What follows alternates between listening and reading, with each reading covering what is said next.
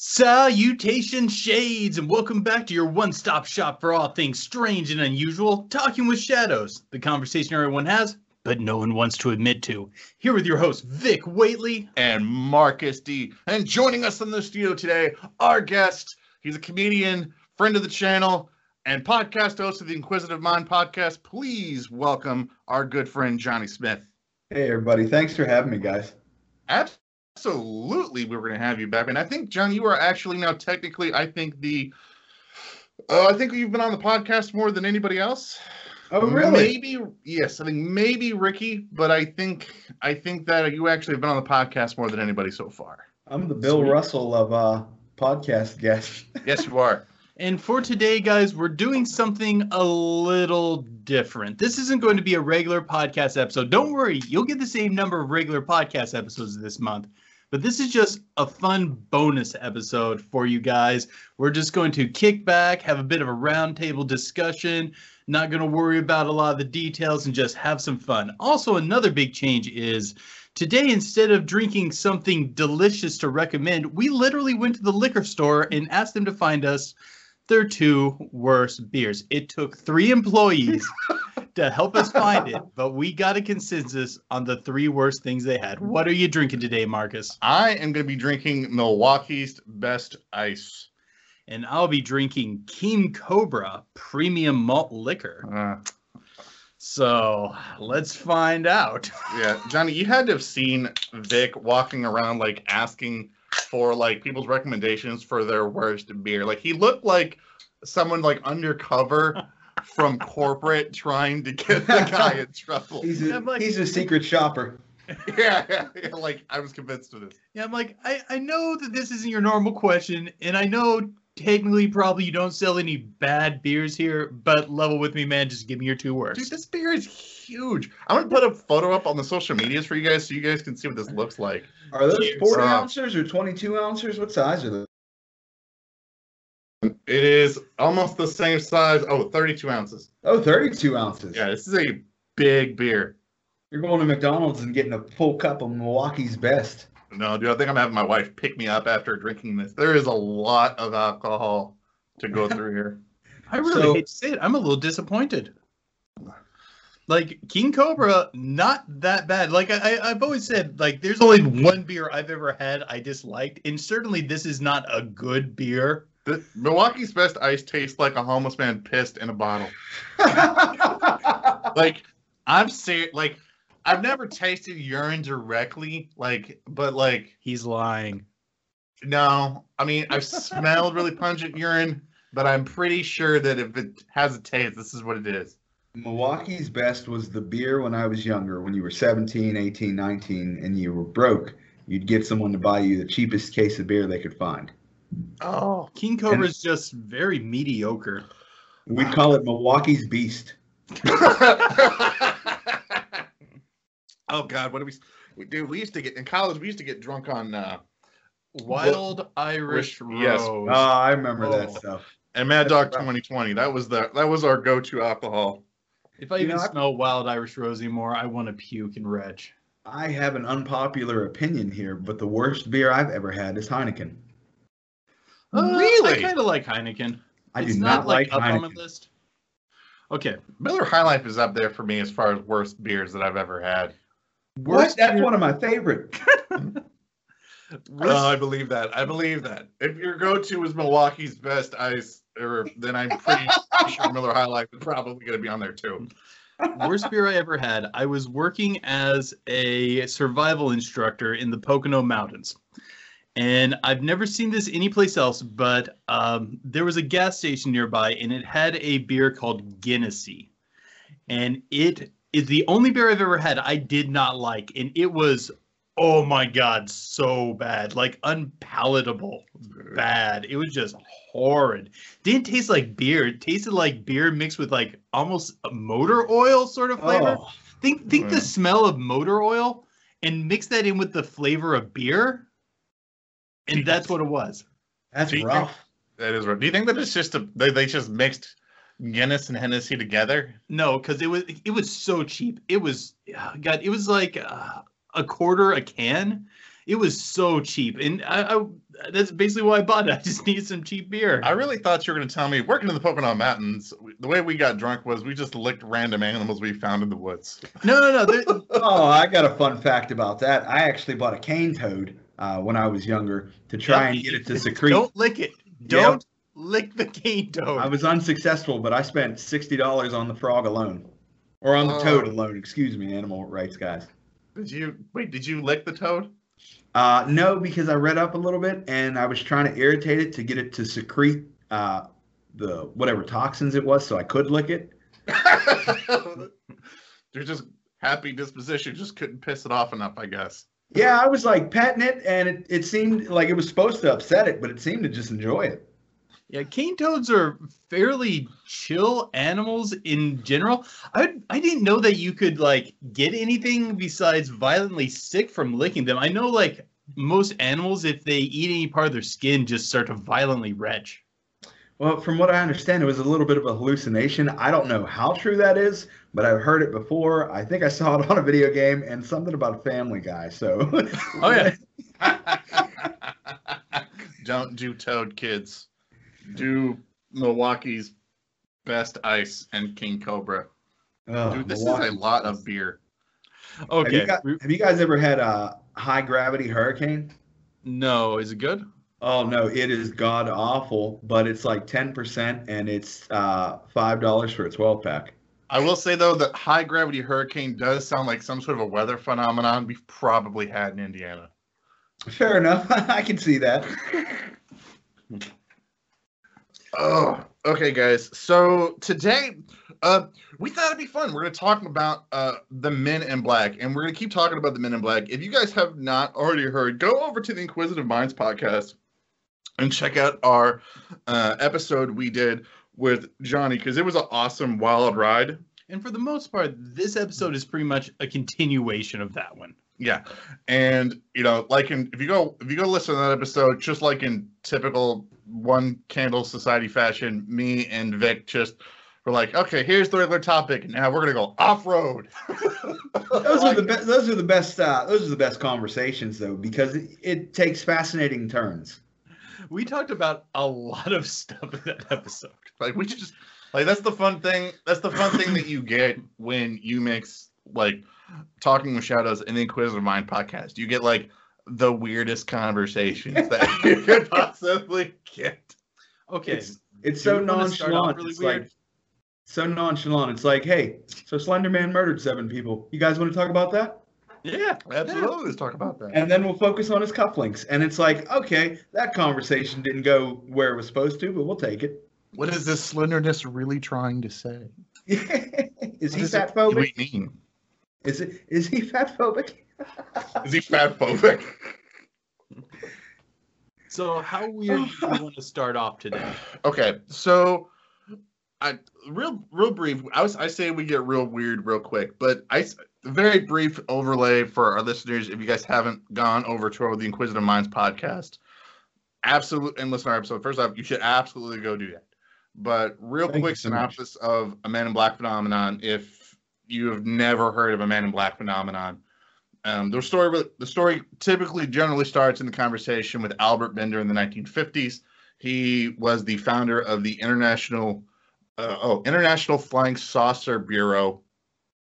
I know it sounds like I made that up, but I really did not. And it sounds like I mixed words, like I messed that title up. But that's really what it's called. He starts talking about all of these sightings that he's seeing with UFOs, and then the man gets visited in the night by 3 men in black who literally walk through his walls, like phase through his walls, then harass him with like these yellow glowing eyes. And ever since then, it has sparked this whole conversation of people that anytime they report anything in the paranormal, these strange Men in black in G-Man suits driving black Cadillacs will show up and tell him, no, you didn't see nothing. And in a nutshell, that's what the typical story sounds like. But then they get all weird. Of course, we're going to talk about that. It's like the paranormal mafia. They are the paranormal mafia. Absolutely, they are. They're like, oh, accidents happen. People dissipate through walls every now and then. You didn't see nothing, kid. Yeah, you know that guy? Hmm. He didn't stop talking about UFOs and his heart disappeared. Same happened to you, too. Like, I think that was one of the strangest things that I found when investigating like stories with the Men in Black is how often the story would go. They showed up to my house. They invited me to a diner, so I decided to go. Oh, hell no. Like, who, like, if a government-looking agent shows up to your house, knocks on the door, and says, "Hey, do you want to go to a Denny's with me?" I'm gonna be like, piss off. I'm going. This might be my chance to be able to get turned into the Hulk or Captain America. I am there. Okay, question. Are we talking about like a G-Men agent, or is this one of those falling apart ghoul Men in Black that John Keel talked about? Like, is this like just looks like a regular guy dressed in black, or is this guy missing a nose and one of his ears is falling out and things are levitating around him? I tell you what, the weirder the government quote unquote agent is that comes to the door, the more interested I am in going. There you go. Like I want to chase the funk. You know what I mean? Like if a ghost is like, follow me, I'm going. It's like Johnny Smith, like he had the stranger danger talk when he was a kid. And he goes, "Nah, never mind. They got candy. I'm getting in that, man." Like, It was Stranger Danger was about as effective as the Dare program. You're telling me, it's like, so you're telling me that if I get in that van, I'm gonna get candy and get a ride? I was like, hell yeah, I'm gonna go. If I get in that van, if I go to dinner with you, I might disappear and no one will ever see me again. I don't have to live this life anymore. I'm out of here. Okay. So Vic, where do you want to go in the conversation? If you guys want a really weird kickoff, I got one. Sure. And this might require a little bit of back information. Is the Flannel Man the same thing as the Men in Black are? Man, we're just getting on those ATVs and just going right off road real quick. Let's see. Johnny, are you familiar with Flannel Man? Not completely. I've heard the term before, but I'm not 100% clear. Okay.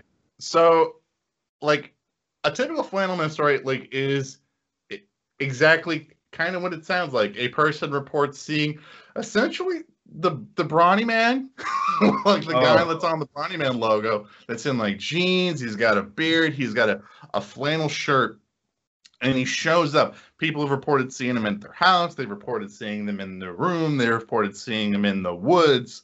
There's all sorts of speculative theories as to exactly like what he does. I've heard everything from like he's a messenger of death to he foreshadows bad things happening. I've even heard like he leads you out of danger if you follow the Flannel Man, which, by the way, I don't know if I'd ever recommend following paranormal entities unless you're a trained professional like me, Vic, and Johnny. And sometimes you just wake up leaning over your bed. Yeah. Oh, by the way, I said trained professional with air quotes if you guys couldn't hear that, by the way. So, could he be the same thing as Men in Black are? And if you say no, I'm going to attempt to change your mind. Okay, I'm gonna go first no. off, I'm going to say that if they saw him in the woods, he's perfectly in place. They need to just keep it moving. That, Belongs there. I agree. And I think it's much more terrifying if someone just appears in your room in like regular like woodsman clothes. Oh, yeah, I agree. think so, too. Go ahead. Oh, my God, I'm being haunted by the ghost of Kurt Cobain. Either that or I think, it's an axe murderer or a rapist. I don't think, paranormal. I just think, holy shit, there's a man here in a flannel shirt. That's danger. But okay, here's my argument. Flannel Man is often described as being like abnormally pale. Although his hair color does change sometimes, he's often described in being or having darker hair. He is dressed out of place, much like the Men in Black are. He seems to be able to just phase into people's rooms, as the Men in Black are sometimes attributed to being able to do.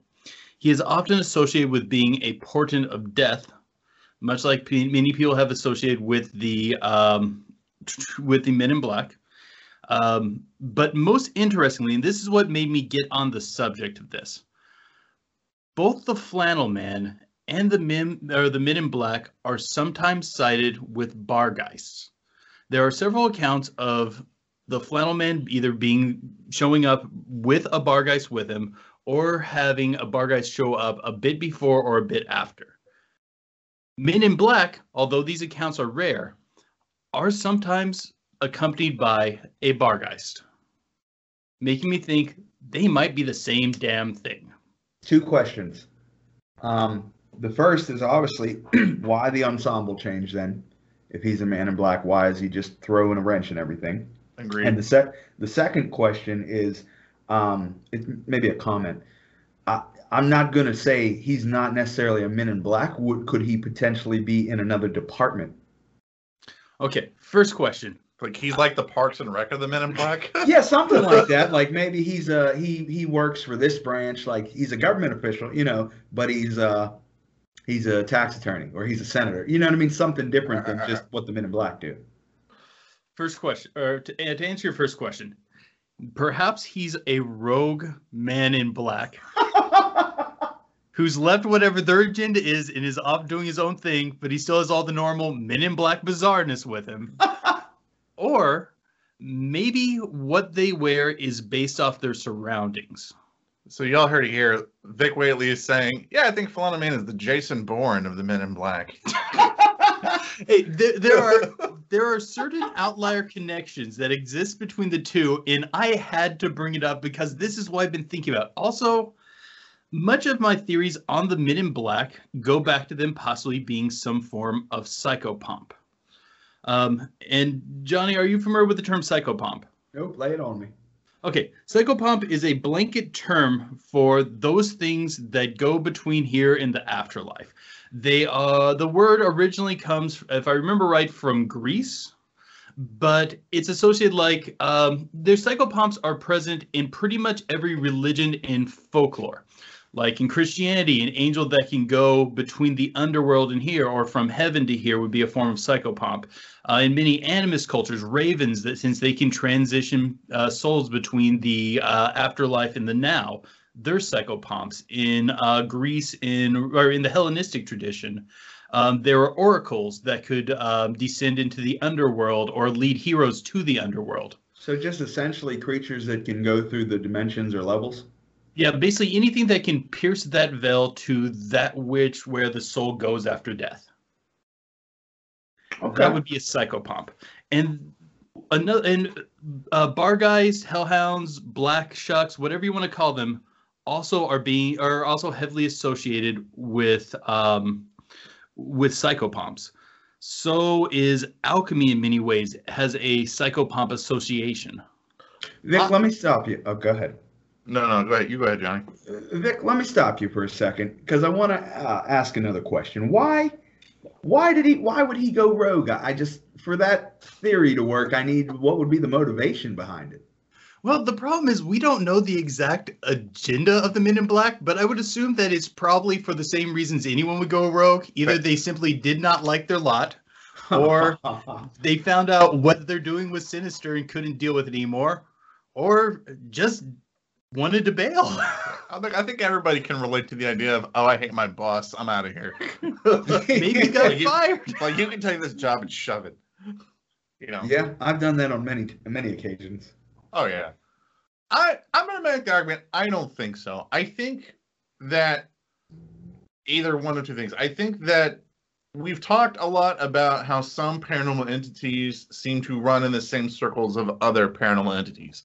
If you describe any sort of paranormal entity, occasionally, like more often than not, a shadow person is going to be popping up in the story somewhere. They run hand in hand with ghosts. They run hand in hand with, other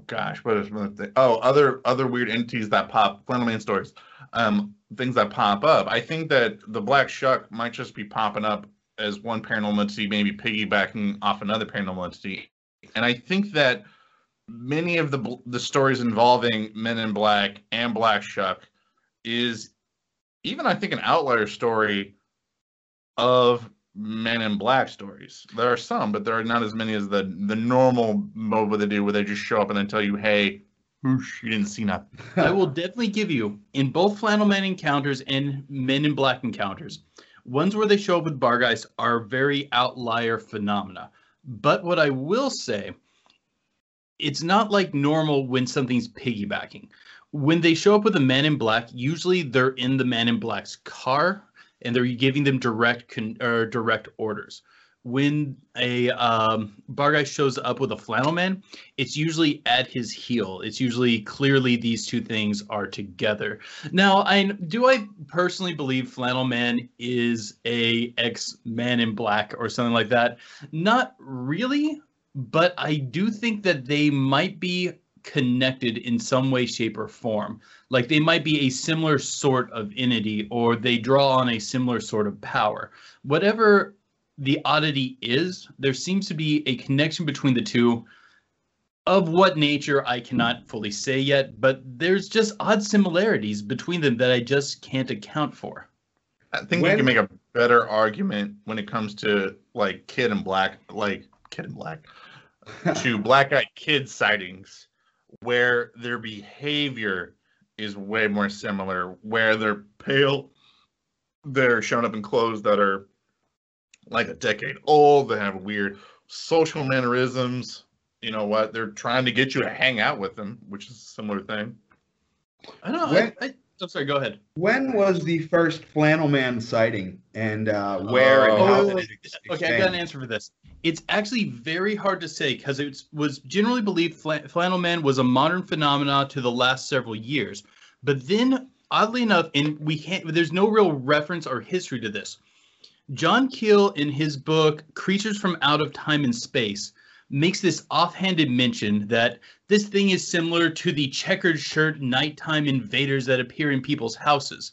And he seems to imply these accounts are very common, but no one can figure out what he's talking about there, except for the fact he seems to be describing Flannel Man back when he wrote this, which would have been decades before the term Flannel Man even existed. Flannel goes back, oh my God, I mean, it goes back hundreds of years as a product, so... But the paranormal creature Flannel Man, like Keel seemed to have known about this entity, even though it's a modern phenomena, and we don't know why or how. I think it's hard to pick up stories prior to 1960, but I think most of the amount of stories of him coming out seem to be 90s and later. The vast majority of the stories, even I think more recent than that. Yeah, maybe 2000s. Because maybe I'm being generous with that estimate. I really think that it became popularized by Strange Familiars, and I think they have been the main source of it. Yeah, and I think they've been collecting stories. They all kind of fit around late 90s, early 2000s. So, since I'm not too familiar with this Flannel Man, is there a story? Because you described some of the stories. Is there a certain story that sticks out as like the most popular or the most well known? There is that kind of archetypical story where it's very similar to a red-eyed shadow person encounter, where you wake up at night and he just seems to be in the corner of the room watching. That's creepy. Very. I mean, if I woke up and thought I saw the Brawny Man staring at me, I probably would be having problems. Yeah. I just don't know how you. I'd be needing a quicker picker-upper, probably. But there are lots of other encounters with him. He can kind of run a diverse gambit of what he's doing, but to the best of my knowledge, that's like the iconic encounter. You know, I don't subscribe to the fact that like we're in the Matrix or anything, but sometimes stories like this just pop out to me as like glitches. Dude, oh yeah, dude. If you listen to our whole like episodes that we did in like all of our episodes we did in February, you might be inclined to believe that maybe there's some sort of Matrix things. Like there's a bunch of like weird computer glitches going on, and now it's raining. You know, I'll definitely check those out. Or rocks out of nowhere, or 14th century coins. Like this seems weird. Oddly enough, that was almost verbatim what I said, because in one of the episodes I go, I don't subscribe to the we're all in the Matrix theory, but this kind of sounds like we all might be in the Matrix.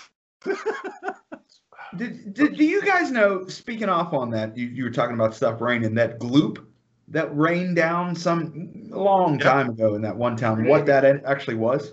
Is he talking about star jellies? Or... Yeah, I think you're talking about the stuff. I want to say it was in Seattle.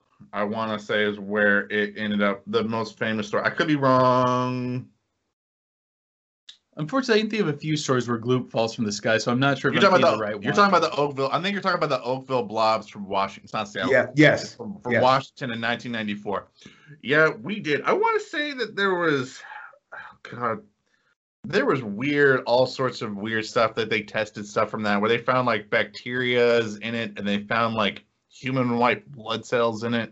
Oh, now I remember this. Yeah. Huh. We covered that back in one of our patron episodes. Like, oh god, I want to say within the first 10 episodes of the podcast, way back in the day. But I do know what you're talking about. Yeah, that was a very strange phenomenon. Weird stuff. People just waking up to weird stuff with like weird DNA, weird bacteria falling from the sky. It's like something like top level, like weird paranormal stuff.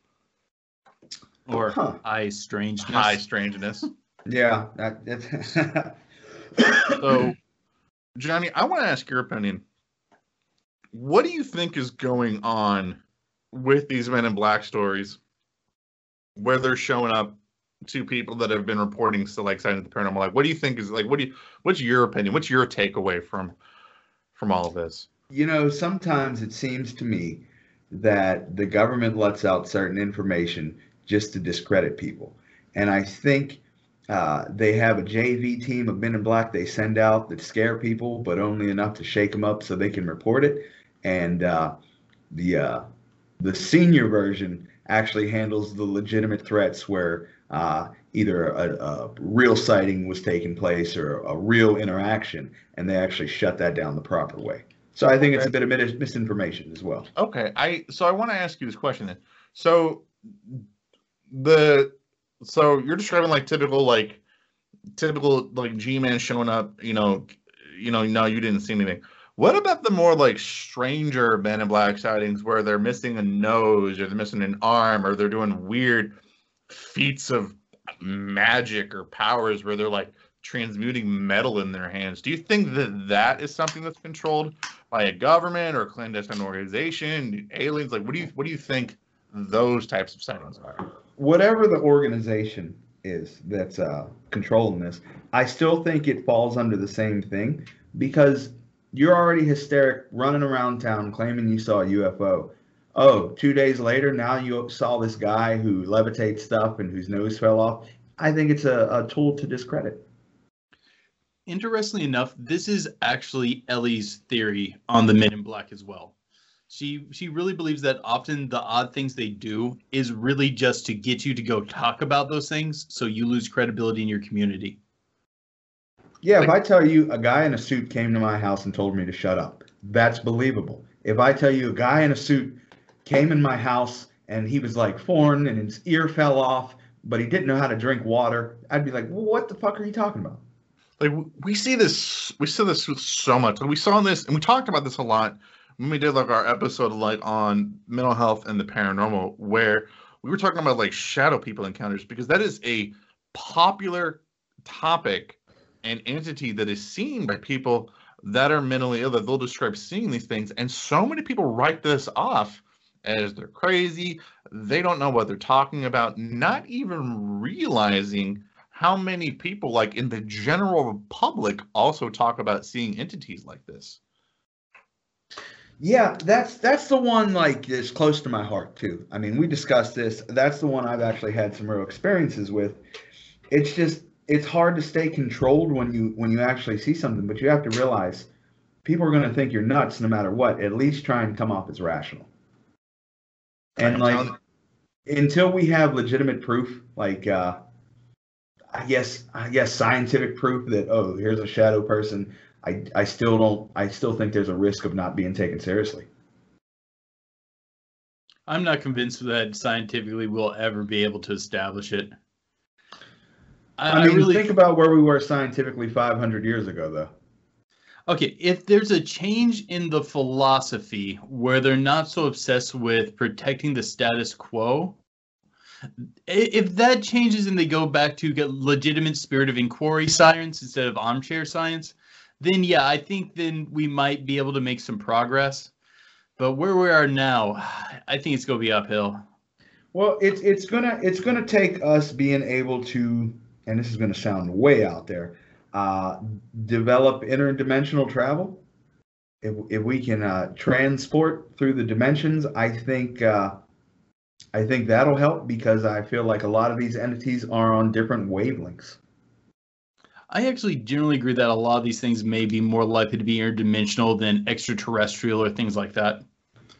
But so, I don't know. I've just been so frustrated with science and their response to the paranormal and ufology and things like that. And oh, the Flatwoods Monster was clearly an owl, even though the person never even went out to the location. Imagine how Galileo felt. Well, he probably felt crispy. Wait, was he burnt? No, I can't remember.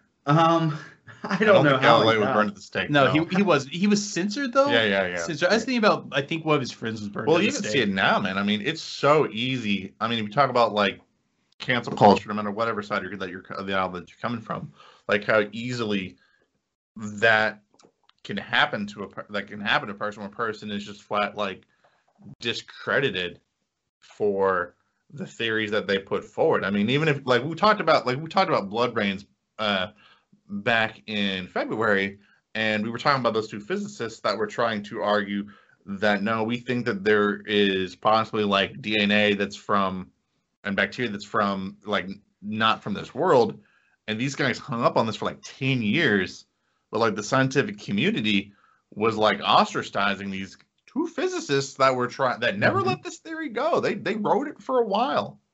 Or there's the story of the guy who went to a scientific conference and said, hey, I found a case. And he was presenting this case at a conference where he had found contagious cancer. They did not even let him finish his case. He was removed. Yep. He later came back with even more evidence he had, even though he had enough evidence to prove it the first time. And they finally let him explain himself that, yes, he did find a way cancer can be contagious in certain circumstances and then proved it. See, the scientific community is as open as they'd like to believe they are. They're not until something shocks them. Like something as simple as the washing your hands cut the infant mortality rate in half. But people were walking around telling people, wash your hands, you're out of your goddamn mind. Absolutely. I mean, and you just see this so often with people that come forward claiming that they've had these Men in Black sightings, even in the modern era, where people will just write them off as that they're crazy, they're paranoid, they're guarded, they're delusional. There's no way that somebody could be monitoring you or could have shown up and tell you to stop talking about the things that you're talking about. I mean, Dan Aykroyd, one of the most famous people like in the world, was talking about how he had this awesome UFO show called like Out There, and literally walked out to smoke a cigarette, sees a Men in Black, comes back inside. They cancel the show without telling them why that they're going to cancel it. And so many people don't know that story. Yeah, and there's no telling me that a paranormal show with Dan Aykroyd isn't a hit. Yes. So it wasn't, for that reason. And furthermore, he's also like a senior in the industry. You know what I mean? Like he's up there. He's got weight. For them to not tell him, something's wrong. Okay, Marcus pitched me a question earlier today that got me thinking in a different direction. Do you remember this? I do often say things that are very deep and filled with wisdom. No, I was shocked. I was shocked that you legitimately put two strings together and made a thought. But was this putting two peanut butter and jelly sandwiches together to make a mega peanut butter and jelly sandwich? No, it wasn't. No, you know what I'm talking about though, right? Wait, okay, hang on. I say lots of things that are very profound, and I don't write them down. I'll just give you back your own thought. Thank you. I appreciate you let me keep the credit. You brought up the fact that Men in Black often show up in response to people seeing a UFO. Oh, yes. But less often in response to abduction. And that made me go, holy crud, you're right. Yes, and that's a weird distinction. That's a weird line for them to choose. Yeah, think about so many stories of people talking about their sightings of the Men in Black. Even going back to the original source that people, which it's not, by the way, Albert Bender is not the original guy seeing Men in Black. But anyway, but going back to that people like to point to, it is a guy who founds the International's Flying Saucer Bureau, the guy who sees UFOs. All month long, guys, we're talking about alien abductions, and the idea of Men in Black coming to your house and telling you to stop talking about what you're talking about does not come up very often in the abductee story. And I thought that was just the strangest thing. But once I thought about it, I'm like, that is the pattern. Yeah. And I wanted to talk about, why would this be the pattern? Think about the narrative that people weave with the Men in Black. The theory is they're all showing up to silence people seeing stuff in the paranormal. If that was the legit reason of what they're doing, why are they not showing up more often than not in alien abduction stories?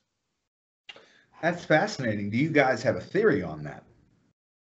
Well, I just heard about this earlier today. I have a few initial thoughts, but I really wanted to just talk it out with you guys. I mean, that's strange. That's very strange. Yeah, I'm not gonna lie.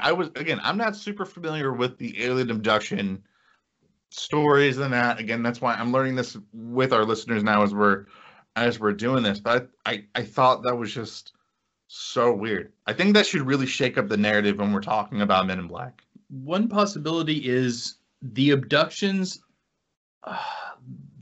Well, no, that doesn't even make that much sense as I go to form it. Like, I have a very hard time making a rational connection. Like, guys, we even talked about Benny and Barney Hill in the last episode, the most famous story involving like people being abducted by aliens. And MIB never show up in it. They even call the government. They called Betty Hill calls I think it was the Air Force to report what happened to her. Not one single Men in Black story shows up. Here's a thought.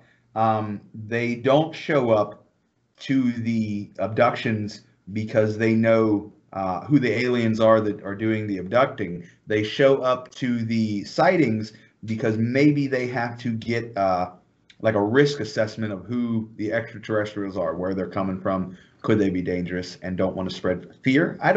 This is a rough one. Yeah, and no, it's really a very strange distinction. Perhaps it's usually when you address something in this sort of way, it's because one subject matter is something you do not feel that you need to respond to. But the thing is, you would think that a abduction would be considered a much higher risk than someone just seeing a light. And there's plenty of cases where they show up to someone who's saying, oh, I just saw this weird light. They're not even saying it's a UFO. They've just mentioned it to a few people, and they happen to show up.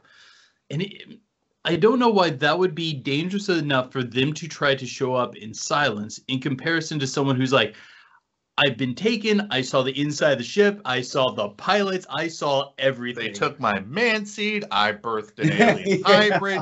Which, I mean, don't get me wrong. I mean, if you really look at like alien abduction like stories and listen to the language that they discuss, there's a lot of like the aliens are trying to take over and all this. I mean, there's a whole lot of like theories that are out there. You would think if that was legit what's going on, you would see Men in Black stories. So it throws this massive monkey wrench. Maybe because it's more believable to see something in the sky. You know, we all see stuff up there we can't recognize. Not necessarily saying everything's a UFO, but then when you say you've been abducted, that's so much easier to blow off. Yeah, maybe it's along the lines of they know they don't need to guard that information. Enough of the population will refuse to believe it just out of hand based on the nature of the explanation. So perhaps that's why they feel there's no need to respond to it. Although, because I would imagine a much higher percent of the population, if you came to them and said, I saw something weird in the sky, I believe that would be higher than the people that would be willing to believe an abduction story. I have an argument now. It took me a minute because again, I really honestly just came up with this thought today when Vic was praising me for my amazing thought here. But like, God, you suck. It goes back to it might honestly give more credence to like black technology, the black technology theory, where humanity is more technologically advanced than what people realize we are.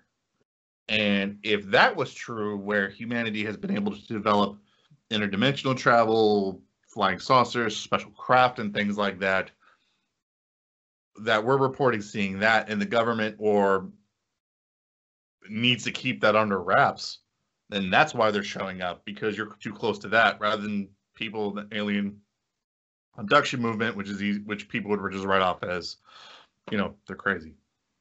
Which I'm not saying that they are. I'm just saying maybe that's where the theory goes. I don't know. I just want to point out that a lot of craft sightings are done by people with military experience, supposed to be legitimate, credible sources. Does that would that have anything to do with it? I don't know. That's weird, man. Yeah, but we also know they show up with civilian sightings too, though. Because think about the one that everyone points to, where it's the two men in black walking into the hotel. It's on camera and everything. Mm. Those are just someone that was working at the hotel that was talking about this black triangle they saw. But I'm not willing to say that they work for the government. But everything else you said about your theory there, I actually think that it's fairly viable. Maybe it's not even, when I say the government, I'm not even, I don't know. You could say the United States government. You could say the Illuminati. You could say whatever clandestine organization that you want. Insert whatever clandestine organization that you want.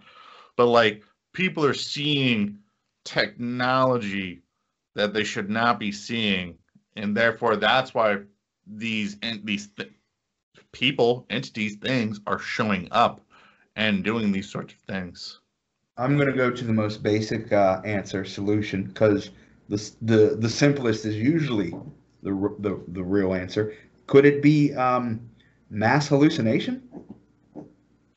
I think that I would say a better argument might be that it's a screen memory people are coming up with. I think that maybe something's going on with their memory, because the human brain itself cannot handle not knowing something.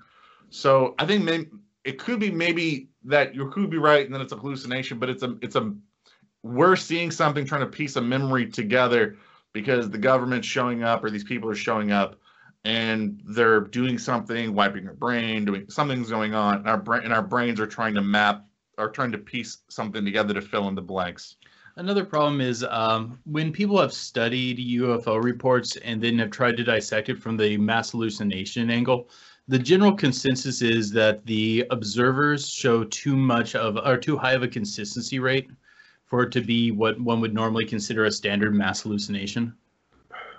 And to me, I think you could be seeing and I think that there could be an evolution of Men in Black tactics that could be going on, because I think if you look at the way that you can interact with people, say pre-1990s, it had to be one-on-one.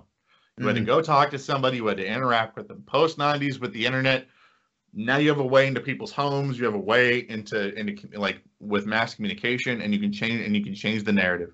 So, prior to 1990, people are seeing all these UFOs. You're going to people, talking to them, and threatening them or changing the memory or whatever you're doing. After 1990, say if you look at something, say the Phoenix Lights, where thousands and millions of people are seeing these UFOs in the sky, and now we're using the media to change the narrative of what people are talking about or how we're going to explain it. I have a question. Do you remember some months back there was a quote unquote a UFO sighting over New Jersey? It turned out to be the Goodyear blimp. Yes, I do. Okay. I do remember that. When I saw that video, I immediately knew. I said, "Oh, that's a blimp." However, it was on fire all over the internet. Everybody's like, UFO, UFO, UFO. How do you explain something like that? Because it wasn't hard to see what it was. Oh, people can just be dumb sometimes. Oh, I'll give you an example involving myself. I saw this really cool video of the night sky, and you could clearly see the clouds over the town. And this guy was reporting seeing something he couldn't explain in the sky, looking like a serpent moving on the other side of the clouds. And there are these things that looked like illuminated bioluminescent balls kind of snaking its way through the sky. And once I stepped back for a second and calmed down from the excitement and took a breath, I was like, oh, this is obviously Skylight's program to like move in specific patterns.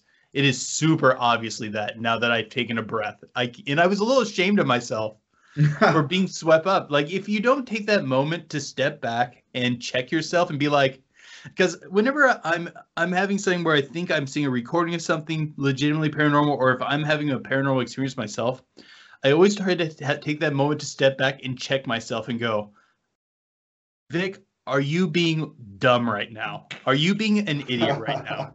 And sometimes you got to do that sometimes, because we can get excited and make bad conclusions. I agree. Absolutely. I think that might have been a case of a lot of people not taking a moment to check themselves. So, and I'll ask you, Johnny, because I want to get your opinion on this. So, me and Vic were talking about this a little bit. When it comes to, say, like trying to, I don't know, if they're trying to say Men in Black are trying to control the flow of information, we're trying to change things. Do you think that tactics of the Men in Black change, are gonna change or have changed since like early sightings of them? Oh, well, my first question is: has there been many recent Men in Black sightings? The general, okay, a lot of people will say that there are less now than there were, say, around the 90s. But looking into it, I really don't think there are. I think that's a bit of a misconception.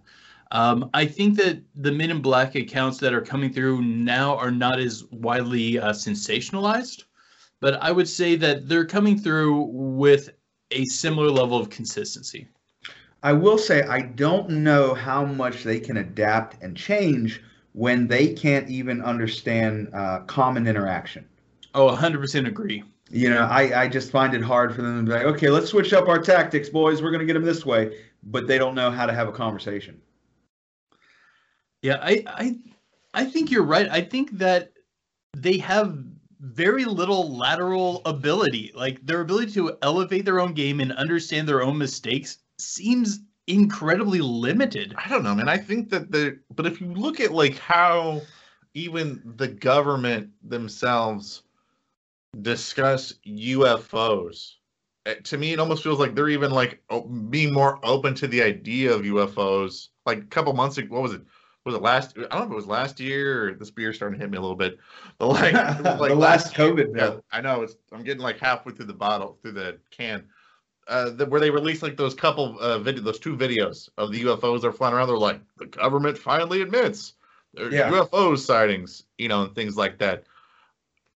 I think that if they're legit trying to cover up for paranormal activity, maybe you could be seeing something where there are just as many Men in Black sightings where they have to physically go somewhere to do something, but there's more activity of them online or through the media of them being able to control or change the narrative or impact the paranormal community. Yeah, but I don't think either of us are saying the tools that people who attempt to suppress UFO knowledge have not elevated. I would definitely say that has elevated, but I have no reason to think that this is being implemented by the Men in Black. They seem to be using the same modus operandi they always did. Although I do believe that there are groups utilizing technology, online, things like that, to suppress that information. What do you think, Johnny? Well, we don't know what we don't know. That being said, I'm very curious about how many successful Men in Black visits there were. That's a good question. And then if we knew that, we could talk about a margin of error. It makes me honestly wonder too. Like, I mean, like we were on your podcast and we were talking about the concept of a successful. You can't see the air quotes, guys. Successful Men in Black stories, because many of the Men in Black stories almost have this air that they're legit trying to do some sort of weird hypnosis thing with you when they're interacting with you, because like their eyes are super wide. They're using almost trigger words. They're using like weird audible things, like making clicking things with pens and things like that. So I don't know. Yeah, and like that's the thing. Like, we're never going to hear about the ones where they accomplish their goal 100%. Okay, I have a question for you guys. Do you think the Men in Black are human, partially human, or augmented humans, or purely inhuman? And Purely inhuman. I'm talking about the really weird ones here. I'm gonna go last. Go ahead, Johnny. Purely inhuman.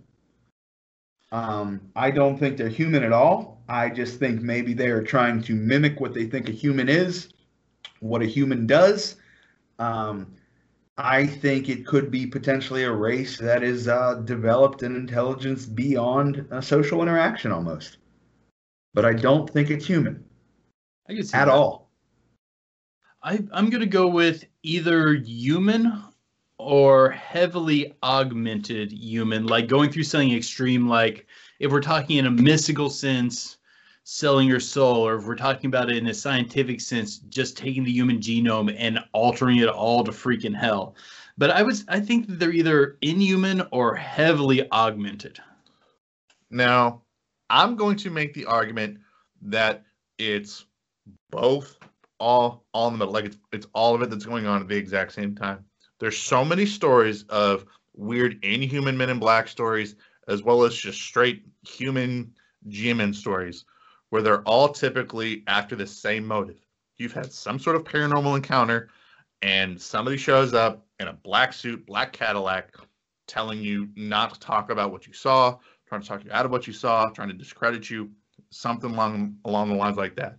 It is hard to find anything else in the paranormal where humans are acting exactly the same way as a straight bizarre paranormal entity. I'll definitely say what you're saying here is pertinent, but that second half I'm not totally sold on. Like, think about shadow people and how similar their actions are to sexual predators. Well, I think their motives are the exact same. Their motives are the exact same. Yeah, but the way they execute, menace, intimidate, and marginalize are all still a very similar modus operandi. Yeah, but I think even with like the Men in Black that are human versus Men in Black that are just straight looking alien looking, they're at the end of the day still trying to do the exact same thing. Now they may go about it in a slightly different way, but at the end of the day, their motive at the end of the day seems to be the same thing, which is to cover up stuff in the paranormal. And if you have straight humans acting the same way as a weird paranormal entity to do the exact same sort of thing, my question is why?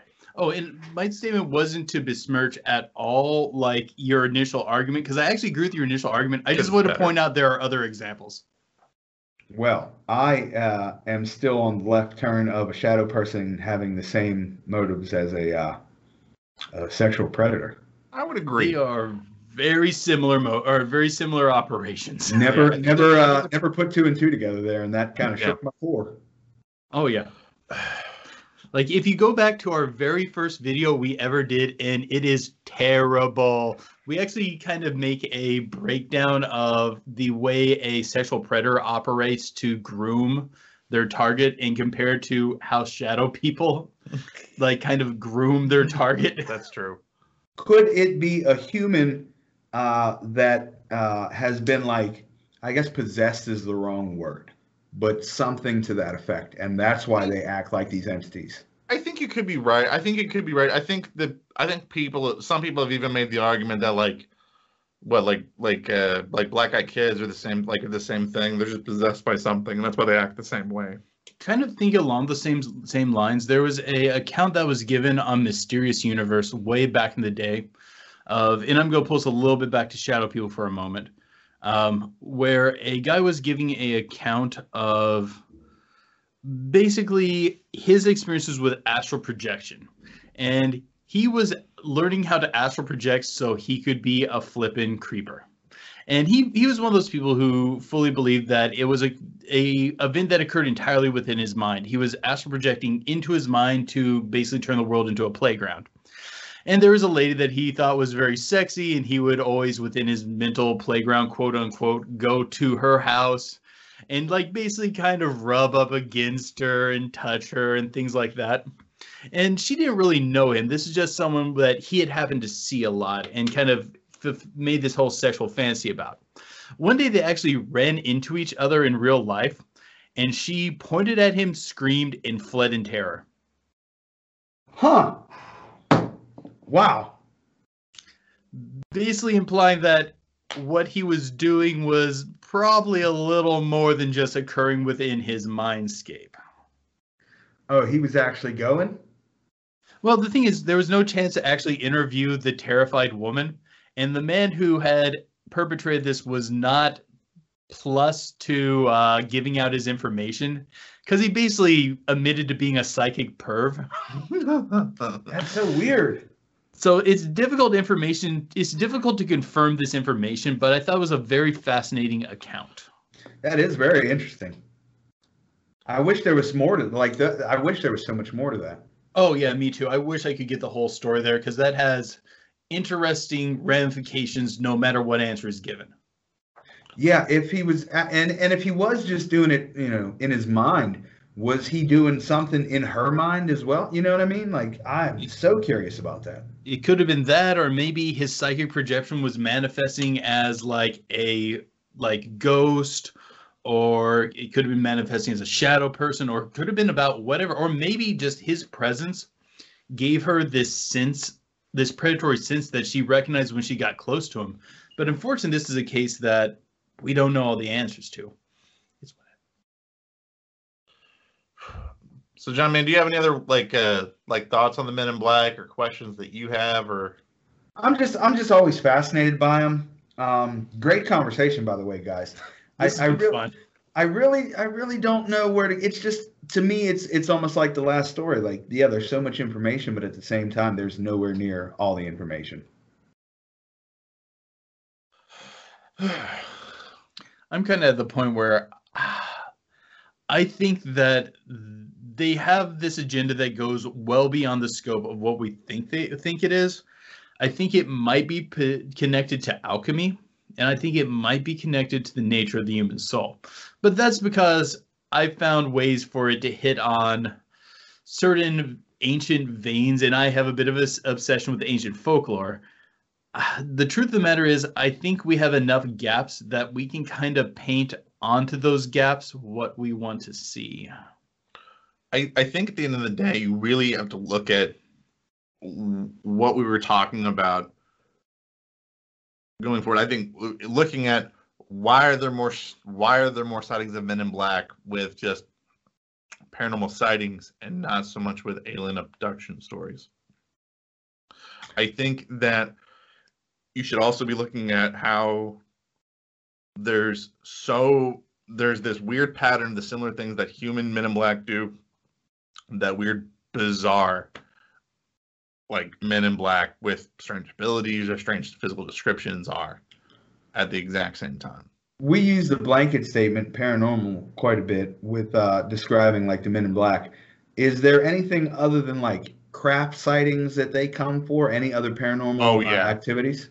Oh yeah, they show up with Bigfoot sightings, cryptid sightings, a few ghost stories too. Yeah, ghost stories. Because I mean, they run hand in hand with conspiracy stories too, like with conspiracy theories all the time. And occultists. Yeah, it's rare, but occasionally occultists will encounter them while trying to perform like serious rituals and things like that. They show up in a lot of other aspects of the paranormal, but with not the same level of consistency. Right. Like it is, I would say, large, predominantly UFO sightings is where the vast majority of the sightings of Men in Black stories really come from. Then maybe followed by Bigfoot, and everything else kind of becomes an outlier. But honestly, I really think it even like drops. I mean, it's a long drop, I think, to even number 2. Yeah. I mean, it's a huge drop, and I think that should be at the front when people are really trying to come up with a theory about what exactly are the Men in Black and what are they trying to do. Because this is an offshoot of a question, but do you think certain cryptids could be aliens that have escaped the holding facility, quote unquote, on Earth? That theory's been around for a long time, and I always give it a thought over when I hear it. But usually I always come to the conclusion of we have no reason to think that this theory is likely at all. But at the same time, we also, I've been throwing this idea out there so many times when we throw when we throw like motives and thoughts on UFOs and stuff, we always give them this like super smart, like high functioning like entities and stuff. You know, maybe there's some sort of hillbilly alien that shows up to like flush their animal that they can't control. They're just gonna let it loose like out on Earth. I mean, I'll give you that because I'm with you on that part. But my issue is this. To say a Bigfoot sighting is possibly a animal that escaped from the UFO, I think that that is just as likely as Bigfoot has magical powers and has conjured balls of fire in the sky. Okay. There's no reason for me to think one is more likely than the other. I know there's a connection, but explaining it. Well, I have a man that will tell you with a straight face that Bigfoot is a herald or a almost like an explorer for the UFOs. Like he said, a lot of times when you'll see a Bigfoot, you'll see a UFO, or they come down to like survey the land, I guess, before contact, quote unquote. I've heard this before, and I legitimately do not hate this theory. Okay. Well, I legitimately kind of like this one. I've also heard like kind of a variant of it that Bigfoot's like a biosuit that the aliens actually get into and use it to traverse the terrain more easily. And I'm not gonna lie, I kind of like the theory. I'm not convinced on the theory, but I think it's a fun one to think about. Yeah, no, it's very fun. Definitely. I didn't hear the biosuit. That's fascinating. Yeah, Bigfoot's a mech. He's just a mech for the aliens to pilot around in. Hey, you know, there's crazier theories. Oh yeah. Oh yeah. Yeah. Listen to our podcast for a while. You'll hear a couple of them. I get Bigfoot guys to come on Inquisitive Minds, and I tell you what, man. Since I'm in a bunch of these groups, it is fascinating to see these Bigfoot people bicker with each other about facts that none of them have. Oh yeah. Oh yeah. Actually, I agree. I think my favorite thought on Bigfoot is that he's this mystical ascendant master, but also will show up and steal peanut butter from your kitchen and do buffoonish things. And rummage through your garbage. Yeah. He's just a ascendant master who's trying to eat out of your trash can. just let him have it, man. Go home. We don't want you here. Go back to your home. We hate you. I'm just here to bring spiritual enlightenment. Also, can I have this? You're just throwing it away. It's like at the same time with a lot of things like Bigfoot or the Men in Black, they give them so much credit for being intelligent in this, and then in the same breath, they talk about how stupid they were. Yeah. Yep. Oh. So all right, man. We're kind of pushing time right now, so I think this would be kind of a good time to kind of trail off for the episode. Johnny, we want to thank you so much, man, for coming on the podcast, man. It's been such a blast. People should be able to catch you, and they should catch out your podcasts.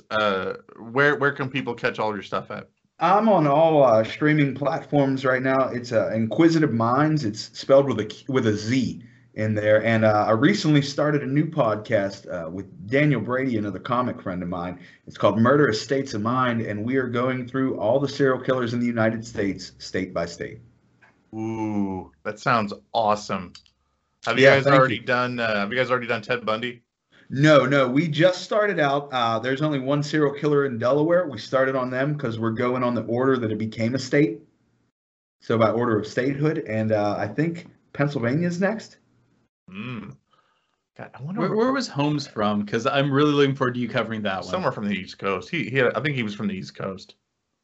Yeah, no, H.H. Holmes would be a great one. And I hate to say this when it comes to serial killers, but there's a lot of fun serial killers to talk about that aren't well known. And the description for serial killers changed through the years. Used to be 3 with certain parameters. Now they've lowered it down to 2 people, so that gives us even more to cover. Oh, that sounds like a low bar. It is a low bar. It's like 2 people. Bar too, though. It's 2 people, but with stipulations. You know, cool down, blah blah blah. Okay. This has to happen. Huh. I'm gonna tell Ellie about your channel, and I bet she'll start. Oh, listening. absolutely. She loves serial killer stuff. People should absolutely check out your work. People should check out the Inquisitive Minds podcast. Guys, you guys have heard us be super critical about other people and other work that they've done, but now Johnny Smith, his stuff is awesome. From episode 1, I was always super impressed by Inquisitive Minds. Go check out his stuff. Check out his new podcast, Murderous Minds of America. Murderous Minds of America. Murderous States of Mind. That Milwaukee's best is starting to kick in. Oh, I get it. It's a double entendre on state. Yeah, I like that. Thank you so much, man, for coming on. I super appreciate that, guys. Oh, thank guys, you so much for having me. Absolutely, man. Oh, it's a blast. Absolutely, man. We're not gonna have a Patreon section for this because this whole episode was just a bonus for everybody to listen to. But patrons, don't worry, because we're actually going to be releasing an episode only on our Patreon for you guys, where we're going to be talking about the I just had it. Oh, the Bighorn Dam incident, which is a huge cryptid, and I can't wait to talk about this on that. So if you guys have not already, go over to our Patreon and sign up today. For as little as $1 a month, you get the extra for all of our podcast episodes that we do, as well as just special episodes that we put up only on our Patreon. And we know we have a few new patrons, and don't worry, we'll be getting to you on our next episode. Yeah, thank you guys for checking out this episode. If you guys are listening to this episode, don't forget to like it, leave a review, hit the notification bell if you're listening on YouTube, because subscriptions don't matter. That's the only way that you get notified if we put out a new episode. But until next time, guys, keep believing. Because we'll keep listening.